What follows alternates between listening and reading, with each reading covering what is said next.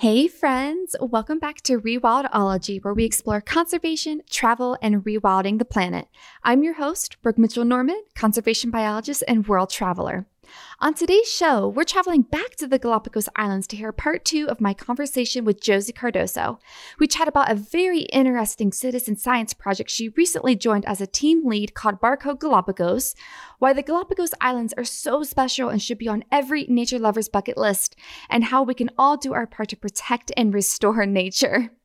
This whole conversation has me thinking that maybe once the time is right, we should get a group of us from the Rewildology community to go. What do you all think? I am dying for any excuse to go back and bringing a super fun group of all of you with me sounds like a freaking blast. I'll just let that idea sit and grow, but seriously, if that does sound fun to you, reach out on Instagram or email me at hello@rewildology.com. Lastly, if you're liking the show so far, please subscribe and share wherever you're listening. Sharing is the best way to help the show grow, and I promise to continue bringing on fascinating guests and sharing their inspiring stories. And now, on to part 2 with Josie. When you and I were texting the other day, you were talking about Galapagos Barcode.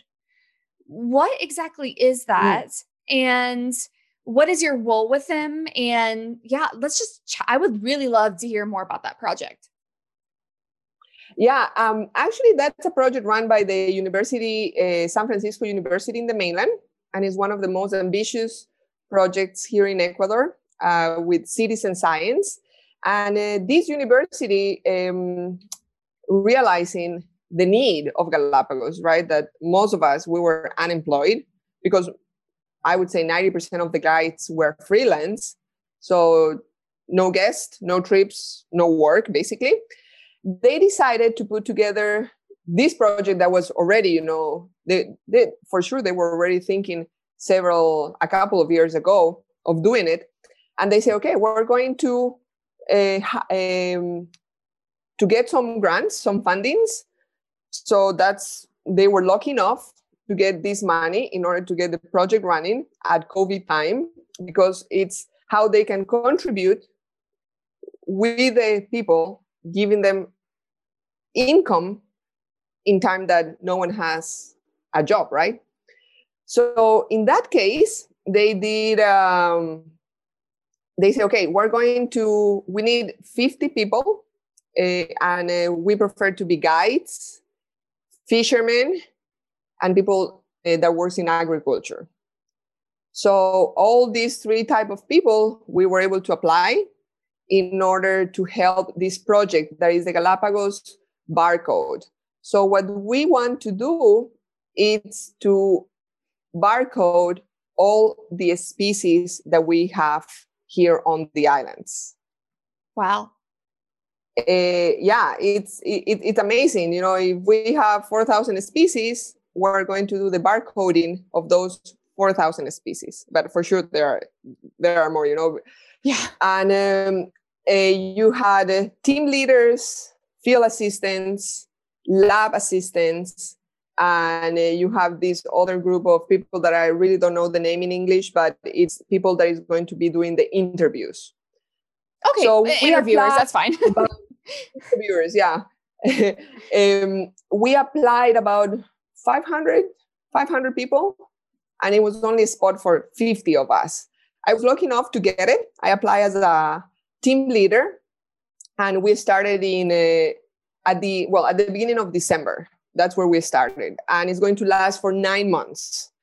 This project, we started December, with the conference, because we need to learn. I mean, you didn't need to have previous experience in order to qualify, because then if they were going to require that, the amount of people was going to narrow, right? And what they wanted to do is help as many people as they wanted.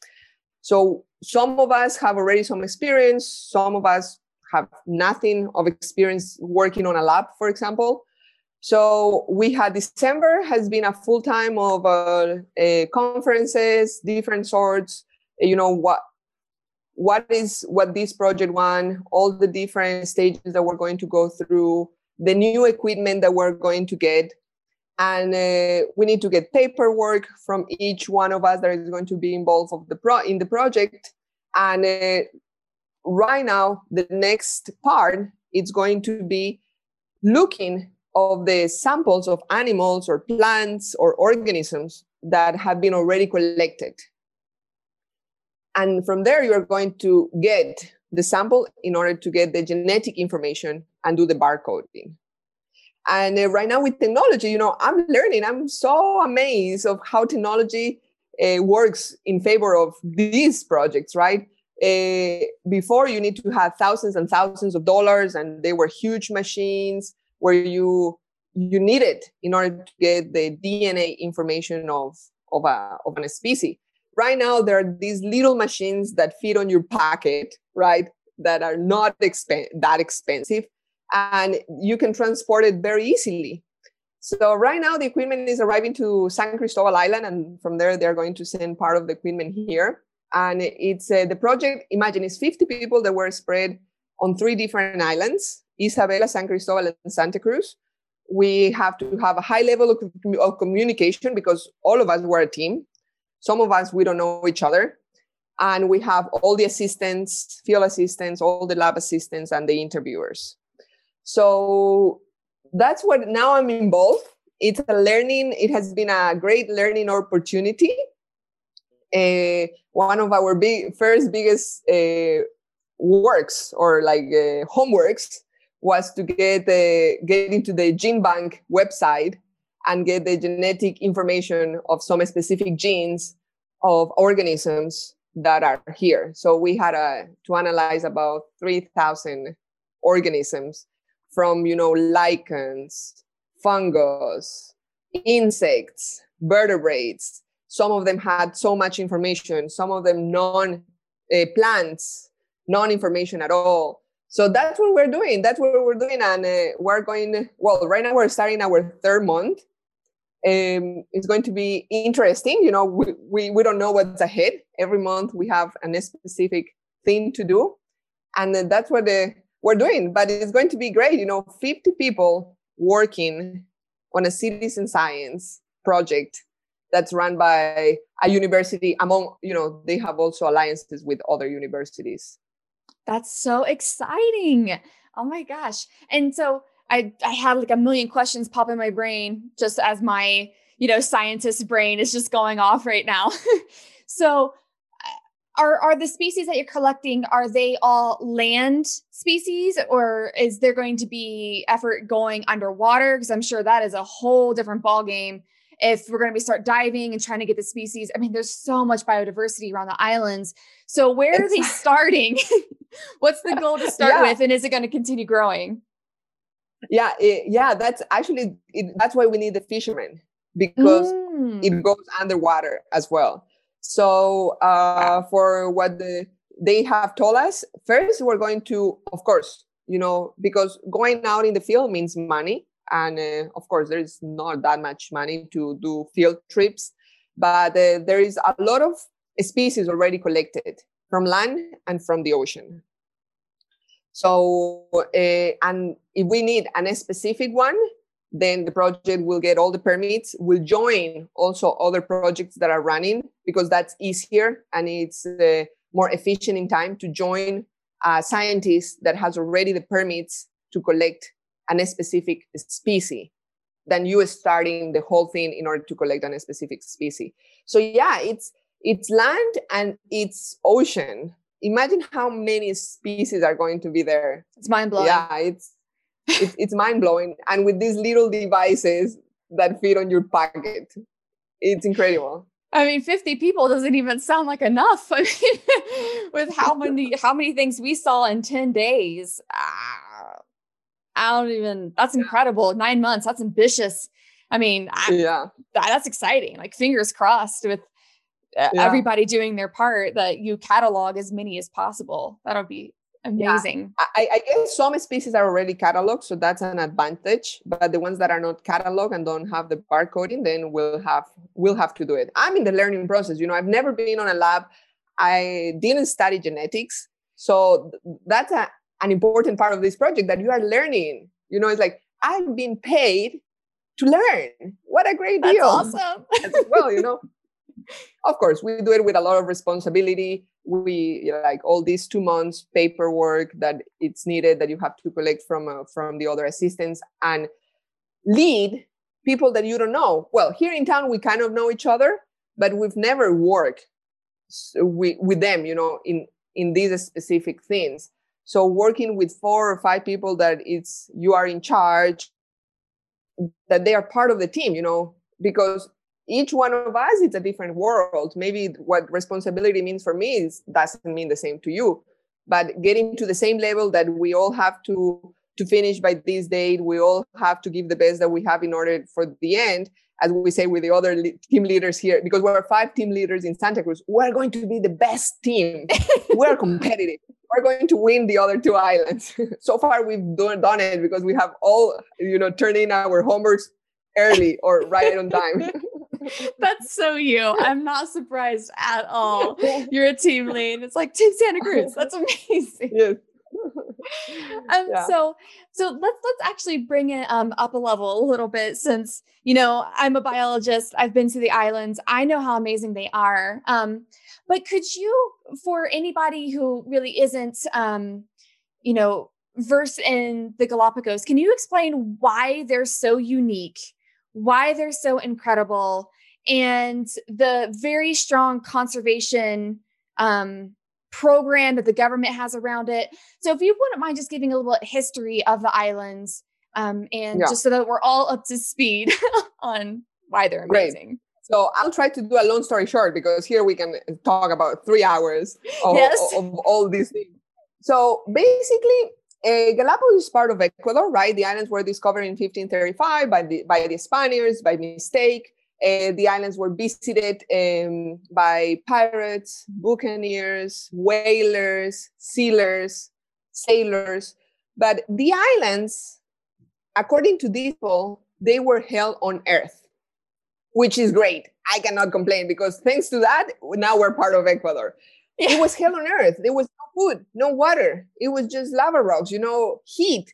So no one cared about the islands. The islands were a hiding spot at that time, because, whalers were fighting among each other. Then the pirates and the buccaneers were trying to steal the gold from the Spaniards that were stealing the gold from mainland Ecuador and from other countries. So it was a perfect hiding spot. And the few food supply that they found here were giant tortoises. And at that time, they collect the giant tortoises, put them on the boats. And as a reptile, giant tortoises can live several months without water or food. So what a great deal. You are in those boats of these pirates, buccaneers for years and years at the ocean. And you have an animal that do not need food or water to survive. And you can kill it at any time and have fresh meat. And then they took tortoises with them, and they left introduced animals like rats, later on pigs, goats. And then 1832, Ecuador claimed the islands, became part of Ecuador. Ecuador encouraged people to come and live here. Then 1835, Charles Darwin passed by the Galapagos, right? Thanks God it was after they were already part of Ecuador. Yes. And he realizes, because otherwise we'll be part of another country. Yeah, who knows? Yeah. Colonized in some way, shape, or form by some power. Exactly. So 3 years later, after they were declared part of Ecuador, Charles Darwin passed by, and he realizes that the islands, each one, because he visited some of the islands in a very short time that he was here, realized that each one has a different ecosystem. He saw the same birds, but they still, being the same bird, were different. Tortoises were different. So then, after, he passed by, he realized that he collected a lot of samples of animals. And later on, he developed his theory of natural selection, right? Adaptive radiation by natural selection.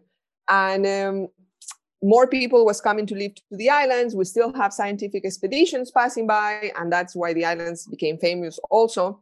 More Ecuadorians encouraged by the government to come and live here. So basically, we had a late colonization here on the islands. And that's why we have all the wildlife that we have until nowadays. Then the national park was created in the 50s, late 50s. They declared this national park. And imagine this, Brooke, 97% of the islands is national park. And 3% is where we can live, where we have our homes, we have our businesses, we have our farms, 3%. So that number is very, very important. 97%, no, we cannot do anything in it. That's protected. That's where the animals, plants are happy doing all what they need to do. And then, of course, it was declared human heritage after it was declared national park. And since that time, the conservation efforts started. We had a scientist visiting us and realizing how special the islands are in terms of the adaptation process that the animals are able to get here and the changes that the animal gets in order to survive and to cope with the environment that they happen to be living in it. So that's why we have unique animals. Like, where are you going to see the Galapagos penguin? Only the Galapagos. And it's the penguin that lives closer to the equator line, where it's hot. What is that penguin doing here? Then we have the giant tortoises. They're unique to the islands. We have the flightless cormorant that lost the ability of flying, arrived to the Galapagos flying, and years and years and years passed by and lost the ability of flying because they decided that it was a lot more food available in the ocean and they didn't have that many predators, So we have a flightless cormorant, and we have the Darwin finches, right? The famous Darwin finches, that little bird that caused a huge commotion in our on our world. That Charles Darwin studied it very, very well. So how the finches occupied a different niche, and in order to be successful in that niche, they have special features, right, in their beak. They specialize in eating the different food in order not to compete with each other. Then we have the mockingbirds that are unique to here, lava lizards. We have the Galapagos sea lions. And then you see how the animals change it. Closer they get to the equator, for penguins and sea lions, the animal itself, in order to cope better with the heat, they reduce size, right? Well, the exception is the giant tortoises, that they became giant because of availability of food and no predators. But yeah, we have this process of adaptation, of evolution. You can call it however you want according to your religion. We don't discuss that here, but how they adapted in order to be successful. And how later on we had in the 70s, tourism started here on the islands. But since the very beginning, tourism has been very, very regulated. You've been lucky, I've been lucky to travel the world, right, and to explore other national parks. And for me, so far, Galapagos is one of the most regulated archipelagos in the world. Agreed. We have so many rules to follow. The boat has to have a license in order to be able to navigate around the islands. You need to have a guide. Within the 97%, we have the trails where we can visit. We have trails to follow. You cannot go outside of the trail. You cannot take food to the islands. We have a time frame where we can visit the islands. The national park tells us the activities that we can do in each place. And one of the most amazing things is how we manage the capacity of each place, the carrying capacity. So we want to have that many groups at the same time without bothering each other. So we will avoid definitely being, Disney World or other national parks that have so many people in it. Like, I remember going to Iceland. It was dozens of people next to me in my way to get the photo of waterfall number 10,000, 10,000 waterfalls. Everybody wants to see the same waterfall, right? How many photos you can take of the same water of waterfall? Yeah. And counting, right? Waterfall number 1,500. Yeah. So here we don't want that. Here we want to feel like you as a group are alone. And we've been successful in order to manage that. So that's why daily tour boats, cruise boats have times and have itineraries. So you don't go wherever you feel like to go that day. No, you go where the national park told you to go. And in that way, you have 4 or 5 boats around you. That means 4 or 5 groups. And then the guides know each other, and they know, for example, us or me, I like to wake up early. So whenever they know I'm on a boat, I'm going to be the first one going on the islands at 6 o'clock because, I like the sunrise, or because we have people that likes photos. And then another guide is going to disembark half an hour or an hour after I do. Sometimes it's a loop. So one guy goes by the right, the other one goes by the left. You never feel like you are in a traffic jam while you are exploring the islands. And so all those regulations have made the Galapagos to be successful in terms of how we manage tourism. It doesn't feel crowded, and animals are there. For sure, you experience that we have a rule of 2 meters distance, 6 feet distance, and no touching the animals and no collecting organic material.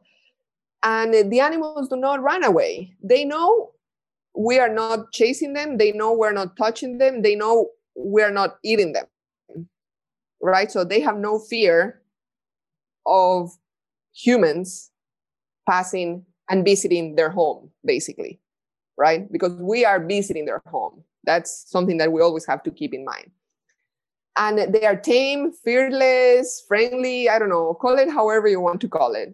But they are there. The only part of the world that they will pose for your photos. And you don't need to be an expert National Geographic photographer in order to get the National Geographic shot, right? Here on the islands. So that's what Galapagos is, right? It's the place where you still see that bonding between nature and humans, where nature means animals are not scared of you, right? Or swimming with the lions and they come and kiss your mask, or the penguin comes and look at you, or flyless cormorants, where they know you are another creature, a weird creature for sure. They all look at us, that is swimming in their area. But yeah, that's how Galapagos is. So for me, Galapagos is magical. It's a magical place. It's pure magic. Yeah, it's magical. And how much Galapagos give us in one single trip, I think no other trips have been able to give me yet what Galapagos. I haven't been in Botswana. Maybe Botswana will match, or, in where you were in Kenya. Botswana's very special. So yeah, I think they will be competing very closely. You will be mind blown when you finally get there. Yeah, but I'm not sure. Yeah, all the regulations that we have, right? The guides we need to submit a report at the end of the trip, not even to the company that you work, because the companies are the ones that hire you, the private companies.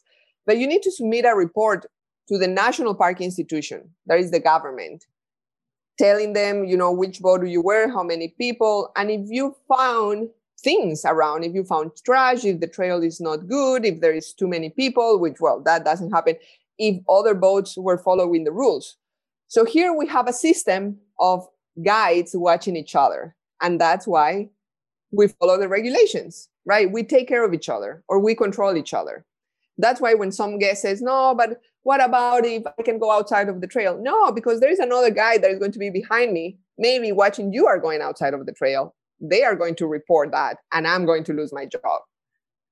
And also we are there controlling that the fishermen are doing their fishing in the areas that they can. Or we are there in order to control or to be there. So illegal fishing activities from people from other countries are not doing in our marine reserve.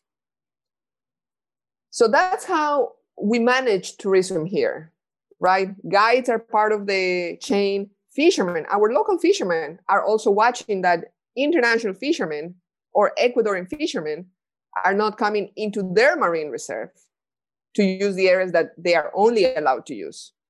So tourism has become a very important part for conservation here on the islands. Due to tourism, we have all the boats moving around and we have more eyes in the field.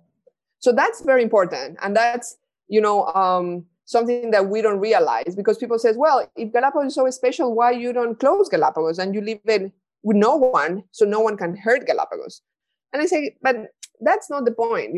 I think you're going to have an impact. Yes, that's for sure. I mean, we cannot lie to ourselves, but you have to reduce the impact as much as possible. And how would you like people to get awareness or to take care of places if they don't know the places? There is a lot of kids that come here in family departures that they're in contact with the wildlife. And at the end of the trip, they usually say, Josie, I want to be a biologist, or I want to do a sort of job that involves taking care of nature, because they were able to experience this week, these days around the islands, nature, and something moved, inside of their heart, inside of the brain, that they really want to be part of preserving these spots that we have. So Galapagos offers you so much, but also is a life-changing experience. Like for grown-ups, when grown-ups come here and we say, you have to bring your own water bottle because we're not going to give you plastic bottles. And they say, why? Are you crazy? Well, yeah, in Galapagos, we don't want plastic. So you better come with your water bottle. Otherwise, how are you going to drink water? Or we don't use straws. Actually, Galapagos has been one of the provinces that we've been very forward in terms of reducing the amount of plastic, because at the end, plastic ends up in our oceans, and that's what's killing all our wildlife there. Or you have, little kids looking at you, whether you are a male guide or a female guide, and they start following you, and they want to do what you're doing. So you just put them as your assistant. And at the end of the trip, they say, when I grow up, I want to be a guide like you. And that's when you say, all what I'm doing is worth it. Or when you have a mother saying, I wish when my daughter grows is going to be like you, Josie. It's like, what? Like, you are doing something very, very good for a mother to say that, right?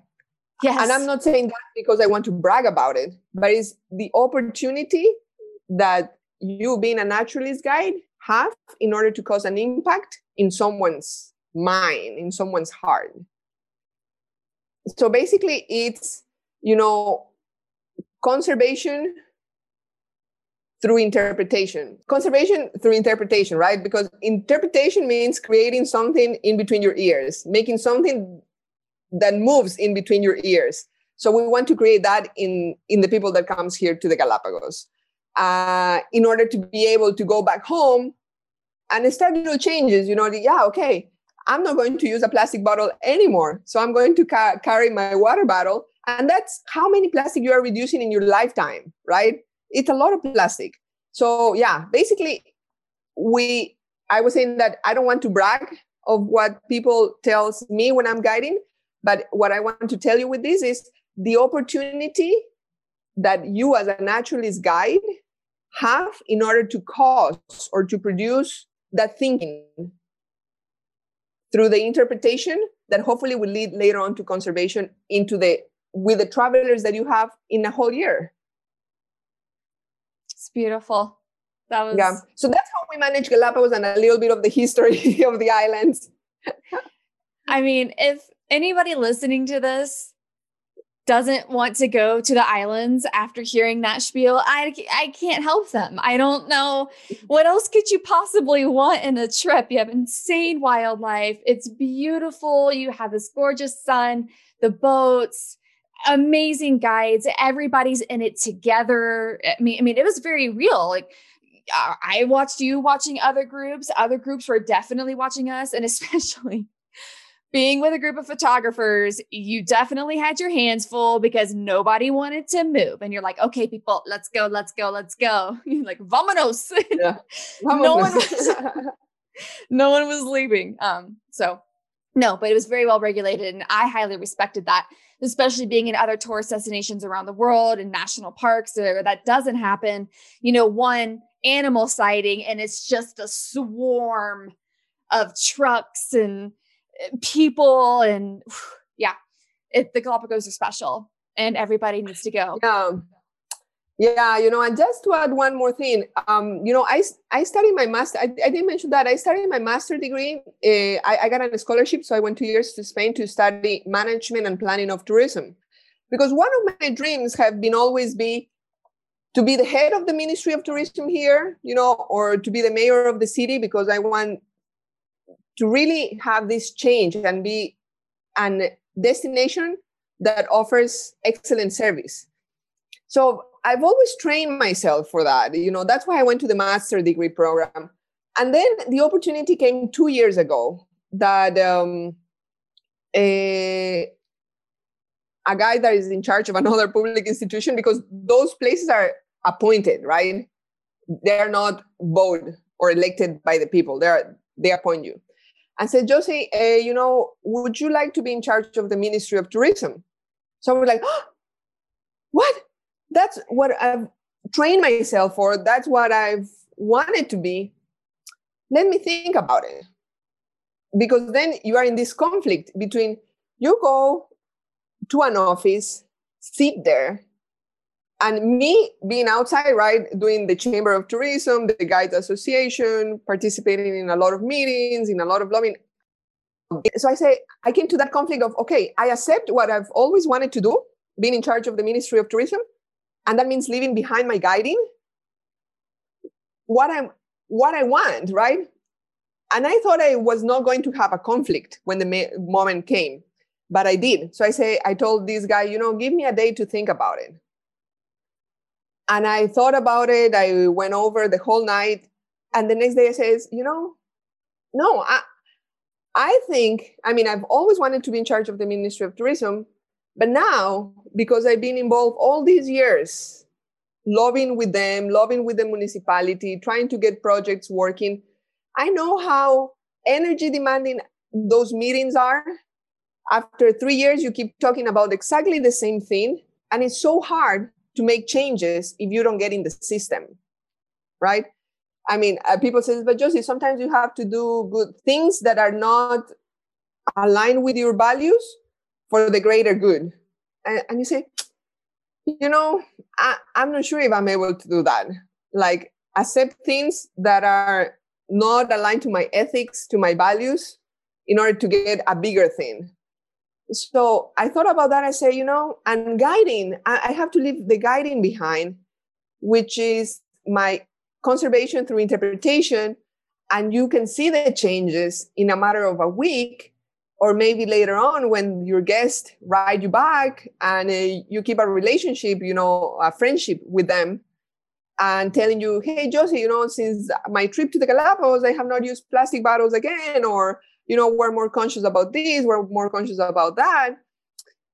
So it was this internal battle, this feeling of what is the best. And at the end, I choose keep guiding, keep guiding, keep being a naturalist, because I think I can produce a better impact and see faster results guiding than sitting on an office that you have endless and boring meetings.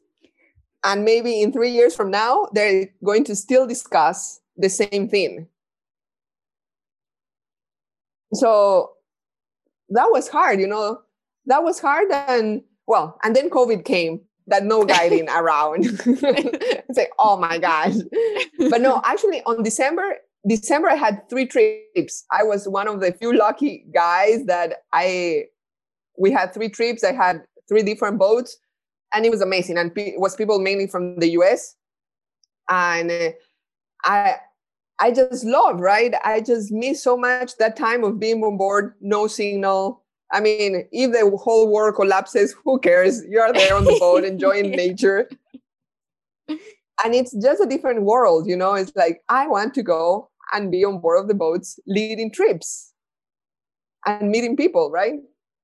And who knows, maybe that opportunity will come back around in a different phase of life when you are more ready for that, because you are so poised in the right position with your background, how active you are, your extensive education background.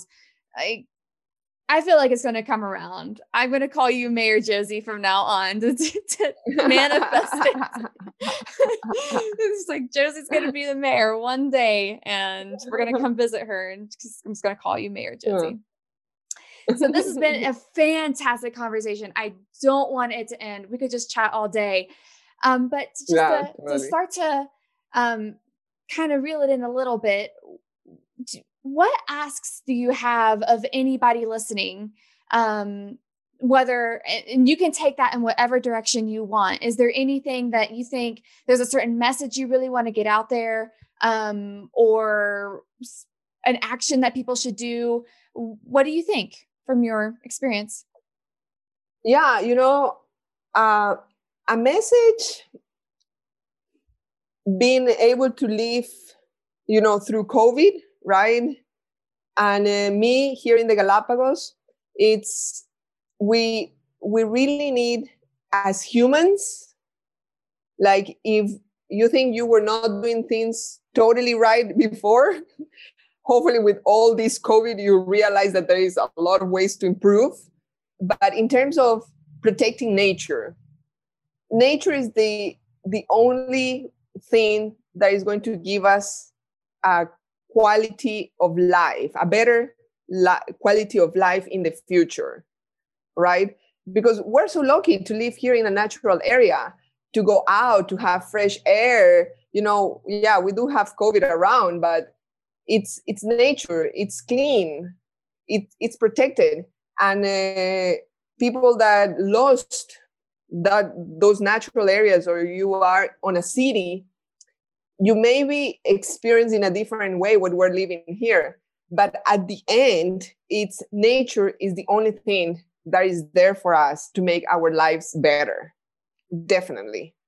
There is this beautiful video. I don't know if you saw the documentary of David Attenborough, Alive on This Planet. It's very interesting. Highly recommended that everybody watch on that. This Planet. Yes. I cried. Yeah. At the end, he says, if we're so selfish, okay, let's do it because we need it, right? Because at the end, everything comes to us. Let's take care of nature because we need it, which shouldn't be like that. At the end, it happens to be like this. So I hope it's not too late yet, right? To experience the world, go in these protected areas, national parks, and always think your impact over the place that you are going, and to reduce the impact. We're always going to have an impact, but just reduce it. Don't feel guilty. Just reduce it and do it in the best way possible in order to give back to nature what nature has been giving us until now. So that will be my message. COVID hopefully will pass at some point soon. Yeah, we in the Galapagos, we still have a hope, right? Come and visit us, or go to visit other destinations whenever you feel ready. But yeah, nature is so amazing with us. Nature has given us so much that we need to start giving back to nature. A little bit at least. I couldn't agree with you more. That documentary was let's just say it was the final catapult to me actually launching Rewildology. And it even helped me name this podcast, was that particular documentary. It's incredible. If anybody hasn't watched it yet, it's on Netflix. It might even be on some other channels. I'm not sure, but yeah, Life on Planet Earth, I'm sure, but I think is what it's called. And it's David Attenborough's witness statement, as he says.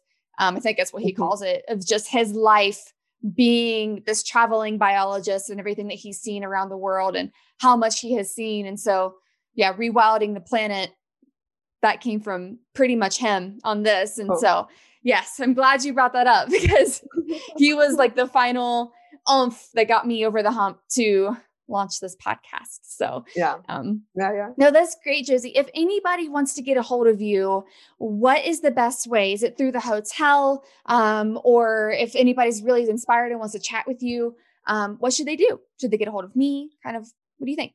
Yeah, my email address, you can write me an email or a WhatsApp. The email address is called Galapagito01 maybe the spelling sometimes is complicated there. Or you just browse GalapagosSuites.com. That's the hotel. Or my phone number +593 997 448110. We use WhatsApp, Telegram, Signal, anything that's easy for us. Yeah, I'm going to be here in the Galapagos leading trips. Hopefully we'll reactivate soon here in the hotel. Yeah, anything. Yeah, we're here for you, for all of you. That's awesome, Josie. That's beautiful. They can get a hold of you and then you get a hold of me. Yes, that too. If anybody that as well can get a hold of me, I can easily connect them as well. So, but yeah, and stay at your hotel. If anybody wants to do some more land-based stuff, stay at Josie and her mother's hotel. I'm pretty sure I follow you on Instagram. It's so cute to see you too on there. So I know you're on Instagram. Yeah. Recently I started with social media because I didn't know about Instagram. Now I know people set up dates in Instagram. Like, what are you doing using Instagram? You cannot go to someone and say, hey, let's go for an ice cream. So I just started with social media. Oh, Josie, you're the best. But yeah, so if anyone go to the hotel, get a hold of Josie, you can connect through me. Either way, we'll make sure we'll get some people out to you and we'll continue chatting, and I would love to have another chat because I feel like, I had a whole slew of questions, and just like I assumed, we only got to like this many. So we'll do another one, and maybe like a follow-up on Barcode or something. So this has been amazing, Josie. Thank you so much for coming on. Thank you, Brooke. Stay safe. Bye, everybody. Hey, thanks again for listening to this episode of Rewildology. If you like what you heard, hit that subscribe button to never miss a future episode. Do you have a cool environmental organization, travel story, or research that you'd like to share? Let me know at rewildology.com. Until next time, friends, together we will rewild the planet.